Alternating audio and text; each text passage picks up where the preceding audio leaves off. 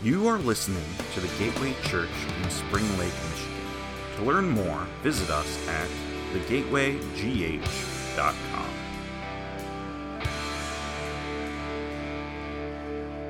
Thank you guys so much. Man, good morning. So real quick question. Has anyone ever been the new person somewhere? Maybe you've been the new guy, the new gal at school, at work. I know there's more than that. I know come on, you've been a new person somewhere, everyone. Most of you have probably been a new person here at this church at one time. And maybe you've been the new kid at school at some point, and you don't know anyone, and you aren't sure where you're supposed to go as you try to navigate through all of the controlled chaos. And depending on where you came from, you might not know the social or the cultural norms of the area. You don't know what future friends have mischievous or maybe scandalous reputations. And then so you try to act natural and you try to find maybe your small crowd to fit into. But inside, you're silently screaming, no matter what happens, you know you'll be clearly misunderstood because it's not easy to quickly fit into a new surrounding. And think of being the new guy or the new gal at work. You think it'll be different, but it's the same thing. You know, new kid at school, new person at work, same difference. So you go with these certain expectations of what the day will look like. And again, you try to act normal, but then you just find that your personality has been found missing. And at lunchtime, you even find yourself drinking Pepsi Cola because everyone else is doing it. No! So you walk home with your tail between your legs, feeling like Charlie Brown. Good grief. Man, can we say that together this morning? Good grief. Man, when we're thrown into a new situation or a new setting, we're sometimes a slave to that culture. We feel like we have to fit into that bubble that they've placed us in. This is what our last boss was like. He didn't treat people like this. Oh, you dress like that, so you must fit in with this group. Oh, this is how we act here, so you need to act like this too if you want to belong. And that's a scary feeling to have, conform or die.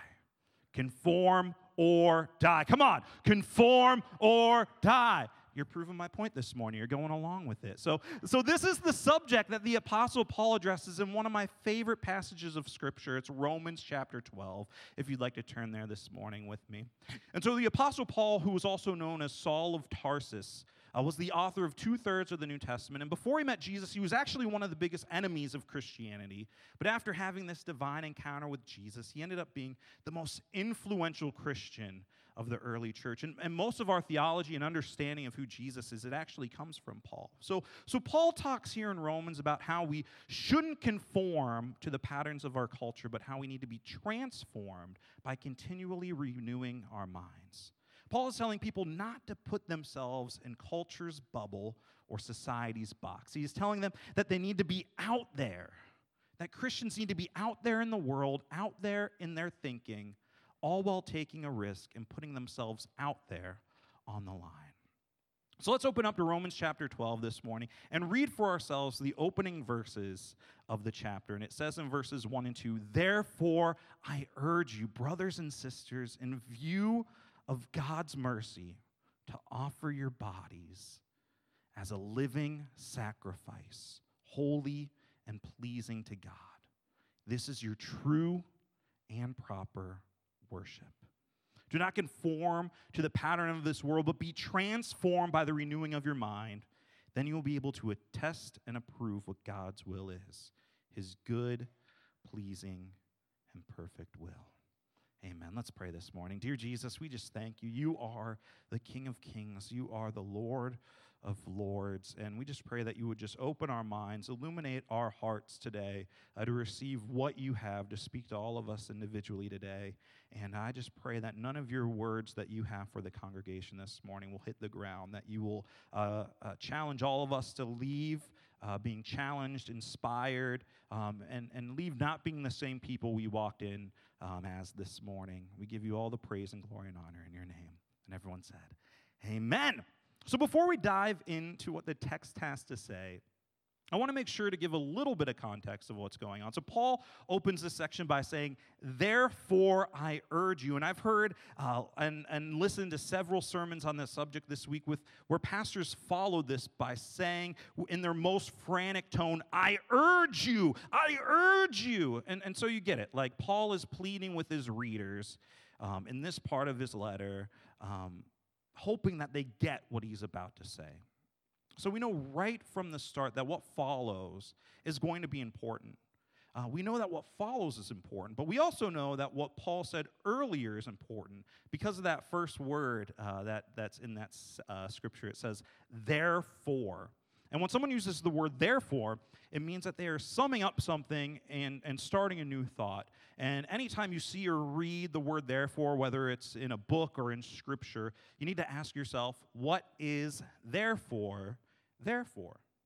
Cheesy? Yes, definitely. Very cheesy. Effective? Definitely, for sure. So what is Paul summing up? Luckily for us, it says right here in the verse, he says, therefore I urge you, brothers and sisters, in view of God's mercy. And this is probably the most, I think, successful summation of anything I've ever read in my entire life.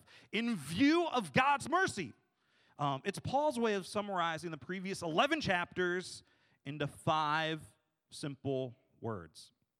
So Paul is transitioning from talking about Jesus and his life and his death and his resurrection and what that means for us, and he is now going to give real-life application. So he's essentially saying, now that you get what Jesus did, you're no longer slaves to the works of the law, but you're made free by the faithfulness of Jesus. His faithfulness to live a perfect life, his faithfulness to die a death he didn't deserve, and his faithfulness in staying true to his word and defeating death, hell, and the grave through his resurrection. In view of this mercy, because of this forgiveness and new life, this is how you are to respond. And so today we're going to look at 3 ways we need to be out there in our faith. And the idea of being out there, it's this idea of being different, weird. It's this idea of being countercultural, maybe.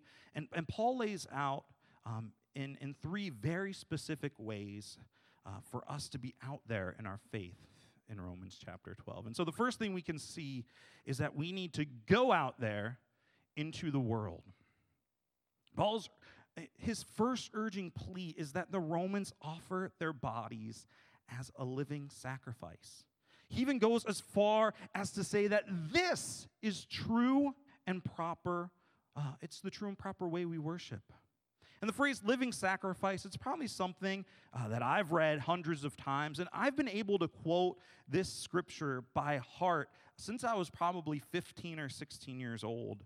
But sometimes it's the verses that we know the most that need revisited. We need to look at the verse again with maybe a fresh eye or a new perspective, and I had to do that with this idea of being a living sacrifice. I mean, the phrase is pretty oxymoronic, right? If you told someone who grew up in a religious system that made sacrifices regularly, like the Romans did, that they needed to be a sacrifice to God, I'm sure they would think that we were part of a cult. Like, they'd be staying away from the Kool-Aid that we were drinking, if you know what I'm saying.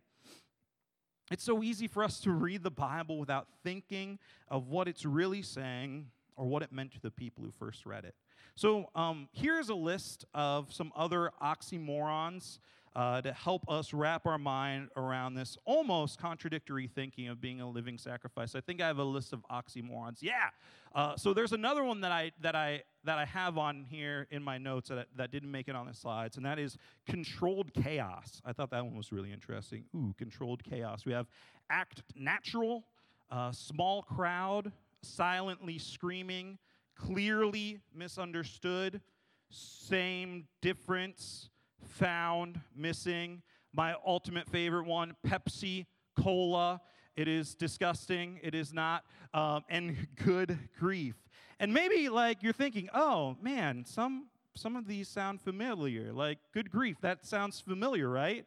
And maybe it's that all of these words sound familiar, and that's because I actually used all of these phrases in the first minute of my sermon. Every single one. I know what you're thinking. That was probably more moronic than oxymoronic, and maybe you're right. Okay, all right, you're definitely right. But it just goes to show how easy it is for us to hear words or phrases and not really think about what they mean. So what does it mean? What does it mean to be a living sacrifice? If this is what it means to worship God, we better get what's being said. Paul says that this is the true and proper way we worship. It doesn't sound like it's us singing songs on a Sunday with our eyes closed and our hands raised. So what is it? What does it really mean to worship God? It's us taking everything we do, everything, and giving it to God. It's us recognizing that Jesus gave his life for our freedom, and so we give our whole livelihood to God in return as a thank you. And that's the whole crux behind this phrase. It's a living, breathing, moving, and doing sacrifice. Being a living sacrifice, it isn't coming up to the altar to ask God for forgiveness. Being a living sacrifice is a conscious choice to follow God in whatever you do, whether that's being a good employee or maybe an awesome parent, whether you're serving as a band booster or on the PTA, and whether you're a student or a teacher, or whether you're out in the middle of the street or alone in your room. How are you living for God? Are you living sacrificially, or are you living for self? Let's think about that. Are we living sacrificially, or are we living for ourselves? Am I living sacrificially, or am I living for myself? I really like how this theologian, his name is Eugene Peterson. I like how he phrases this scripture. When he wrote the Message Bible, he said it this way. He said to take your everyday, ordinary life, your sleeping, eating, going to work, and walking around life, and place it before God as an offering. So worship actually doesn't happen only on Sundays. It actually doesn't even happen mostly on Sundays. It happens every second of every week when we're at the store or when we're hanging out by the water cooler or eating lunch or grabbing our morning coffee or even while we're brushing our teeth.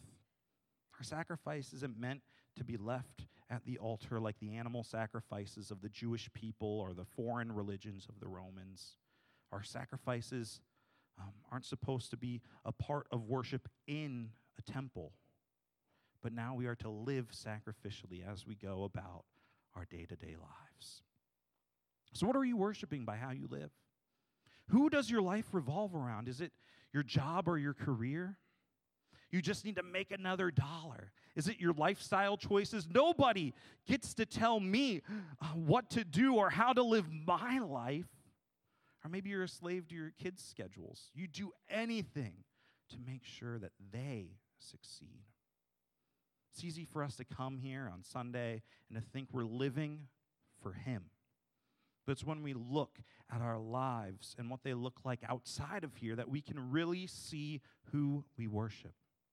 Does my world revolve around Jesus, or does it revolve around my own ego?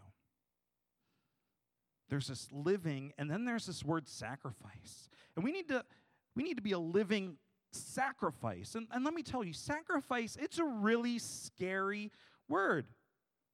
Sacrifice is a word for the faithful. It takes trust to give sacrificially. If the word sacrifice doesn't scare you, then maybe you need to think again about what it means.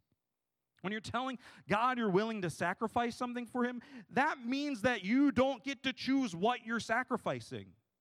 Sacrifice has a cost. It costs time. It costs resources. It's not just giving God your free time and throwing some spare change into the Salvation Army bucket around the holidays. It's giving God all of your time and trusting He'll give you the time you need to rest.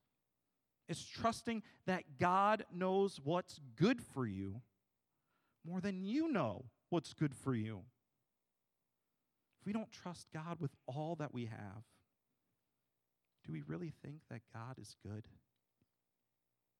God is calling us to be a living sacrifice. He is telling us to go out there, out into the world, and to live for Him. Worship isn't meant to happen primarily in church. Worship isn't about where we are. Worship should be a part of who we are, living our life fully in sacrifice for Jesus. And this isn't something that we should keep score on. I don't go home after work and tell Kyle how many times I've talked about her that day. I don't go, baby, I mentioned your name 3 times today. But how often do we do that with God? God, I shared this many posts on Facebook. Or let's think of it this way. How many of us will take these Easter cards, we'll hand them out to maybe our friends or families or coworkers, and then we feel like we've done our duty. We've done it. We're done. That's our destination. If Jesus is really a part of our lives, He should naturally come up all the time. All the time. I don't have to tally every time I talk about Kyle, and I shouldn't have to tally every time I talk about God. I just need to go out there and live for Him. But we don't just have to go out there. We also have to be out there in our thinking. That's our second point today. It says that Paul says in Romans 12, verse 2, it says, do not conform any longer to the pattern of this world, but be transformed by the renewing of your mind. So we need to daily renew our minds. So we get that we need to go out there and be in the world, but what do we do? What do we need to do to make sure we aren't influenced by the world? It's kind of shocking when you think about that God recognizes that there is power in community. He sees it's easy for people to buckle under the pressures of society. That when you're a new kid at school, or maybe the new guy or the new gal at work, there are definite and understandable pressures to fit in. And I definitely know those pressures firsthand. I grew up really struggling to fit in sometimes, and it was for this really strange reason that I never quite got, and it was that I was really, really weird. So maybe it does make sense. And I mean, for example, I called my bicycle growing up the X-Wing. Which is a Star Wars reference. I had a fedora, like a real fedora and a real whip. I would wear my mom's old leather jacket from high school while pretending to be Indiana Jones out in my backyard. And not only that, like on top of that, I also loved math and science class. So like at the end of the day, I even probably would have put my head in the toilet. And I only had a couple of friends, but one of my friends, he was actually more of an outcast than I was. He had some behavioral issues and a rough home life, and so I ended up really being his only friend. But it was awesome because we were as thick as thieves. And his mom had even talked to the school to see if we could always be paired together growing up. And so the school happily obliged because he was actually less of a behavioral issue when I was around. And so we ended up having the same homeroom teacher all the way from kindergarten through the 4th grade. But then 5th grade happened, and something happened there. I didn't want to be the weird kid anymore. I wanted to fit in. I wanted to be normal. And so we called the school and we asked that I would be put in a different class. And I felt the pressure of fitting in, and I basically stopped hanging out with the person I could say was my only true friend. I broke into a house and I got arrested to fit in. I've picked on kids and became a bully to fit in. I've played sports just so I could fit in. I've gone to movies that I probably shouldn't have gone to, and said things I probably shouldn't have said just to fit in. I've talked about others behind their back just because others were doing it. And I think that we all like to think that we grow out of these things that we struggled with in adolescence. But let me tell you, they're still here when we're adults. Wanting to fit in may be something that some people always wrestle with. You know, classmates just morph into adults and become your coworkers, or maybe even worse, your kids, friends, parents. And that's what peer pressure is now. That's what it's become. It's now parents talking about the best parenting method or the best school system or what they feed their kids or how they discipline their kids and yada, yada, yada, yada. But God understands the power of community and culture, and so does Paul as he writes this scripture. So he warns us here, we need to make sure we're out there in our thinking. We need to think differently. We need to have a renewed mind that sees the world differently as well. And maybe we've aligned our politics with our religion, and we've found ourselves more aligned to a political party than the will of God. Maybe we have our passions at the forefront of our thinking instead of God's heart. Maybe these are virtues we try to instill in our kids and our grandkids, but when it comes to our own personal way of thinking, we're stuck in our old ways. But God, He didn't call us to fit in. God hasn't called us to be normal. He doesn't want us to be stuck in our own ways. Jesus actually said that broad is the way to destruction. Normalcy, it just leads to death. Normalcy means we're living like the world and not like Jesus. But He's calling us to something new. He is calling us to love in such a way that people notice and to live in such a way that we make ourselves stand out. Does your love make you stand out? If you're struggling to think of whether you're conformed to the world or transformed into the image of Christ, think of it this way. I like to ask myself this question every now and then. Am I loving God and loving others by what I'm thinking or doing? I'll say that again. Am I loving God and loving others by what I'm thinking and what I'm doing? And so one of my biggest fears is that people will say, yeah, Bobby was a great worship leader. He was a great speaker, but boy, could he be a jerk. I could be successful in the world's eyes as far as what it looks like to be a pastor, and I could be miserable at following Jesus. You know, some of us, could be great parents and be a miserable follower of Jesus.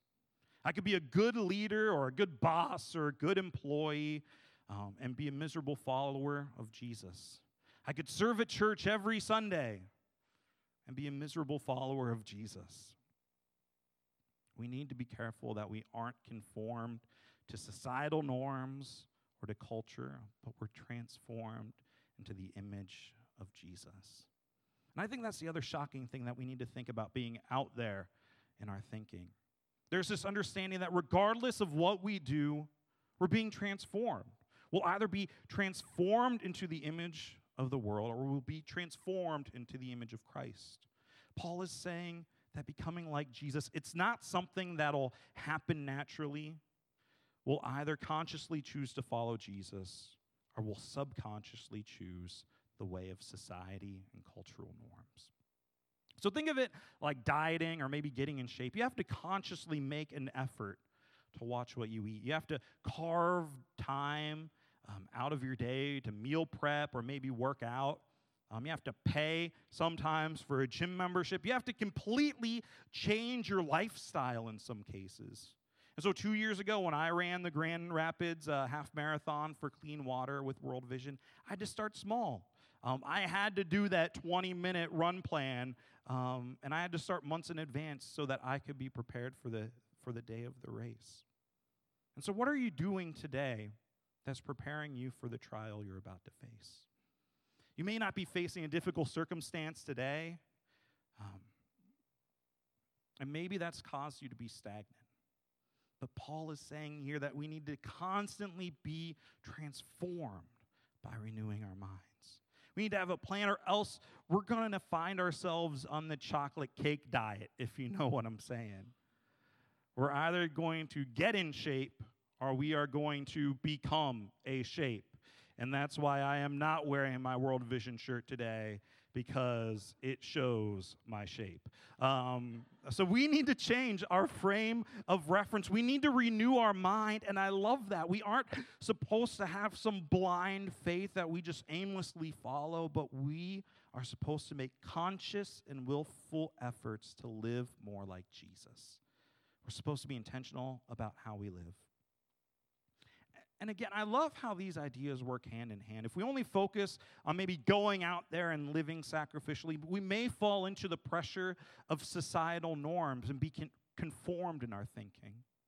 But if we only focus on being out there in our thinking, we may never really apply our faith into our everyday lives. We'd have all the appearances of being a perfect Christian, but we wouldn't really be exercising our faith in the real world.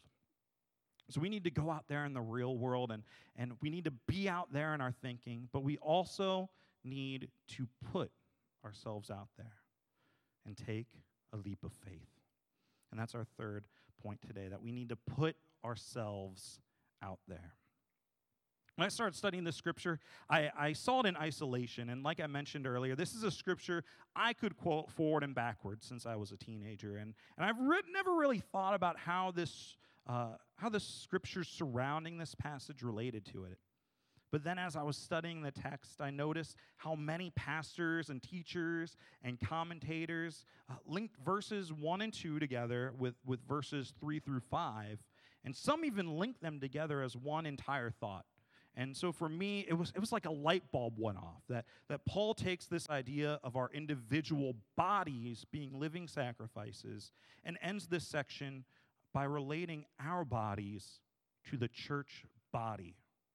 So let's take a look and let's read Romans 12, and this is verses 4 through 5. It says, "For just as each of us has one body with many members, and these members do not all have the same function, so in Christ we, though many, form one body, and each member belongs to all the others." Now, we have an idea of what it should look like for us as individuals. We need to go out into the world and live like Jesus is alive. We need to have our thinking shaped by what Jesus did on the cross and not give in to the pressures of the world. But now Paul is giving his readers an idea of what it looks like when people, without their living and out their thinking, put themselves out there in their faith community. It's like a body that is working together for a common good. If we stop reading Romans 12 after verses 1 and 2, we're left being good Christians, but we'd be failing to be the church. And God never intended us for us to live our Christian faith in isolation. He's saying here that we are an extension of Christ into the world, all working together to accomplish a common goal, to reach one more. And has anyone here, have you ever had an injury, some kind of sports injury or surgery on something that you needed? I've never had a serious or major physical injury, but I noticed that two things typically happen when we aren't able to use our whole body. The first thing that happens is that other body parts have to now do more work. You may have to limp to take weight off of your hurt leg. You may have to learn how to write or use your non-dominant hand. If you have a neck injury, you now need to turn your whole body just to look at the person next to you. But not only do your other body parts, they need to step up, but you also are limited now in what you're able to do. You may not have the same range of motion that you had when you were healthy. You may not be able to drive, or maybe you might not even be able to run or play sports. And these things happen when the members of the body of Christ don't put themselves out there. Others in the church body are now having to fill in to make up for a deficit. There may be people serving in ministries they aren't even gifted in just because there are volunteers needed. There may be people wearing themselves out because they get the power of community and they want to further the mission of the church. But know this, just like a body is healthiest when everyone and everything is working properly, our body, our church body, is its healthiest when everyone is involved in taking part in some way and working in their strengths. Being the body and putting ourselves out there will even help encourage us to go out there and to live for Jesus and to be out there in our thinking as well. As we're working towards a common goal with other believers, it forces us to align our hearts and our actions with theirs. So let's take a moment. Let's think about these 3 points. Let's ask ourselves, how can we be better at living for Jesus? How can we be fully out there in our faith? What step do we need to take in order to be out there in our faith. And I don't normally do this, but I wanted to give some real-life application about how there are real things that we can do this week to help us be more out there in our faith. And I'm someone who hates being told how to apply things in my life. I'm so input-driven that it's crazy. You know, let me figure out how to apply things myself. Like, I don't need anyone telling me how to live my life. And let me discover it. Let me do it. And these are moments usually in a sermon where I shut down and I stop listening. But I realize that maybe not everyone is like me. Some people may not know where to start living out there for Jesus. It may be easy to nod and agree to everything being said this morning, but once you go home later, you'll kind of scratch your head and you won't know what to do next. And so here are some next steps that we need to take in order to be out there in our faith. And if the worship team wants to join me up here this morning. I think one of the things that we can do to help us go out there in our faith is to take these Easter cards and give them to a friend or neighbor. Find a way to talk about our faith, but not in some formulaic way. We shouldn't end by giving these cards. This shouldn't be our destination, but we need to start somewhere. And I think for some of us, this may be our start. Simply handing out a card. It may be the first step of letting your friends and coworkers know of your relationship with Jesus. And it's funny how something as small as a card can help you be more aware of maybe even everyday conversations where you can talk about Jesus and your faith. And I was actually invited to church for the first time because the church's youth group was giving away a PlayStation 2. But that one introduction completely changed my life, and it all started with one small index card. So that's one way that we can go out there into the world. To help us be out there in our thinking, we need to remember that there's power in community. That society and culture, it can quickly pull us away from Jesus, but luckily for us, we have a whole new community of connect groups that are starting tonight. We need to get plugged in and get connected with other believers. We need to be encouraged and challenged. And if you haven't committed to be part of a connect group yet, pull out your phone right now. It's okay. You can pull out your phone while I'm talking. And sign up. Sign up online. Go on our website. It's thegateway.church. It's under ministries. There you go. I showed you how to get there. Take a look at all the groups and see if there's a group that might help you grow in your faith. And like I said, I was a weird kid when I was younger, and I always felt pressure to fit in. I felt like my nerdy, analytical, artsy self was forced to act like someone that I wasn't. I was kind of forced to act like the general cool kid. But that stopped the day I walked through the doors of Minerva Assembly of God in Ohio. I felt like I didn't have to earn anyone's friendship. I felt something different from the kids who were part of the underground student ministries. And though I couldn't put my finger on it at the time, I now realize that it was the love of Jesus fully expressed by a community who lived out there in their faith. We have groups for people who need to revisit their faith. We have groups that will talk about finances. We have groups that look at parenting. And we have groups for students and young adults and groups that's talking about fear. And oddly enough, we even have a couple groups that are looking at how we should respond as Christians to questions that are raised in our culture. So don't miss this opportunity to grow and be transformed in your thinking. And maybe you need to live out there in their faith. Maybe you need to change your worldview. But maybe you've been sitting on the sidelines for far too long, and you're ready to put yourself out there, to take a risk and to get involved at the Gateway Church. And if that's you, we have an awesome class, and it's happening this Saturday called Get Connected. And Get Connected, it's been incredible since we launched it in September. And this is now one of the first steps at the church where people can learn about our church and who we are. And there's even a section where we go through spiritual gifts and a personality test for people to learn a little bit maybe about themselves as well.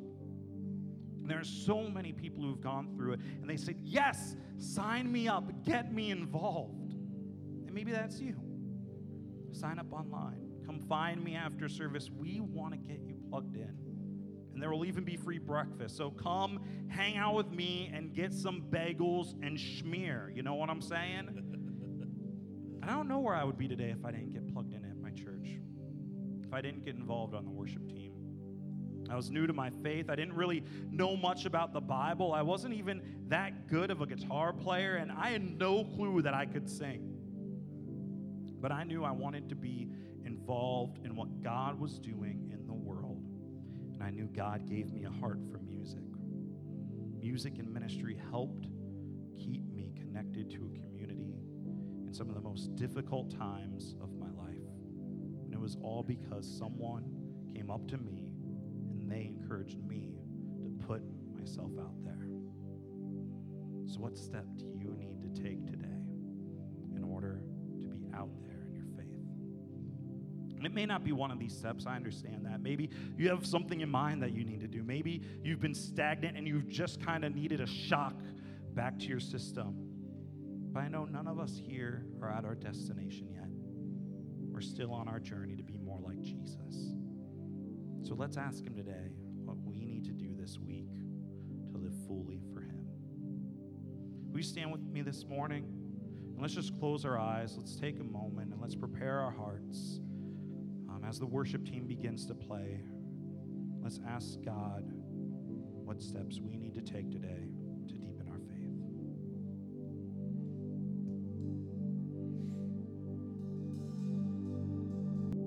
Praise the Lord. As we leave here this morning, we want to make sure that you know what your next step is. What is it that God is calling you to do?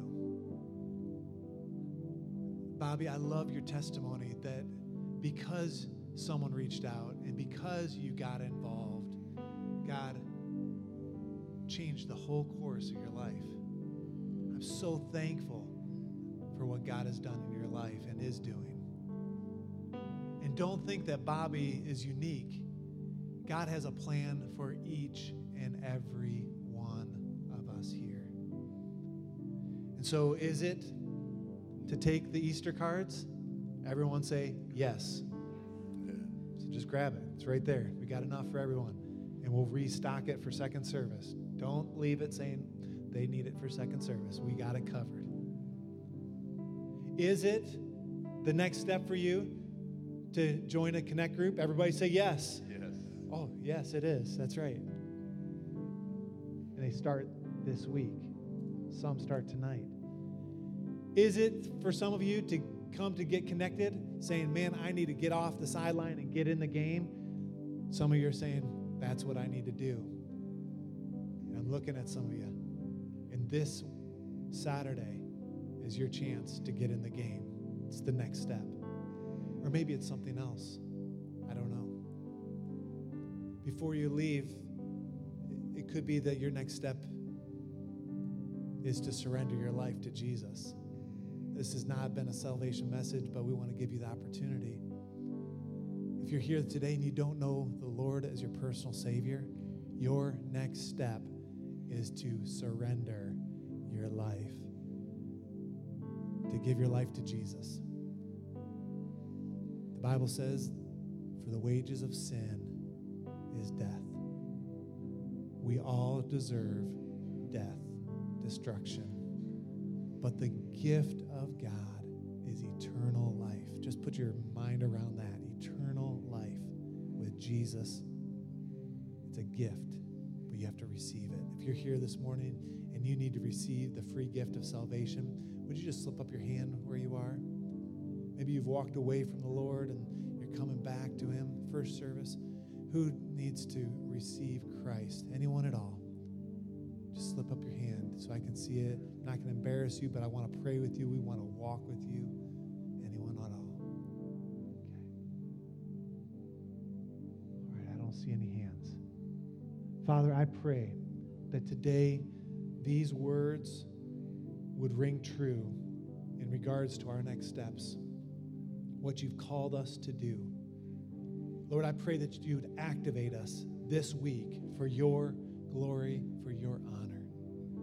God, we love you and we praise you. Thank you for allowing us to serve. Thank you for picking me. Thank you for picking each of us. Lord, we love you. We praise you. We give you all the glory in Jesus' name. Amen. Amen. If you're a first-timer here, we would love to meet you at the Connection Center.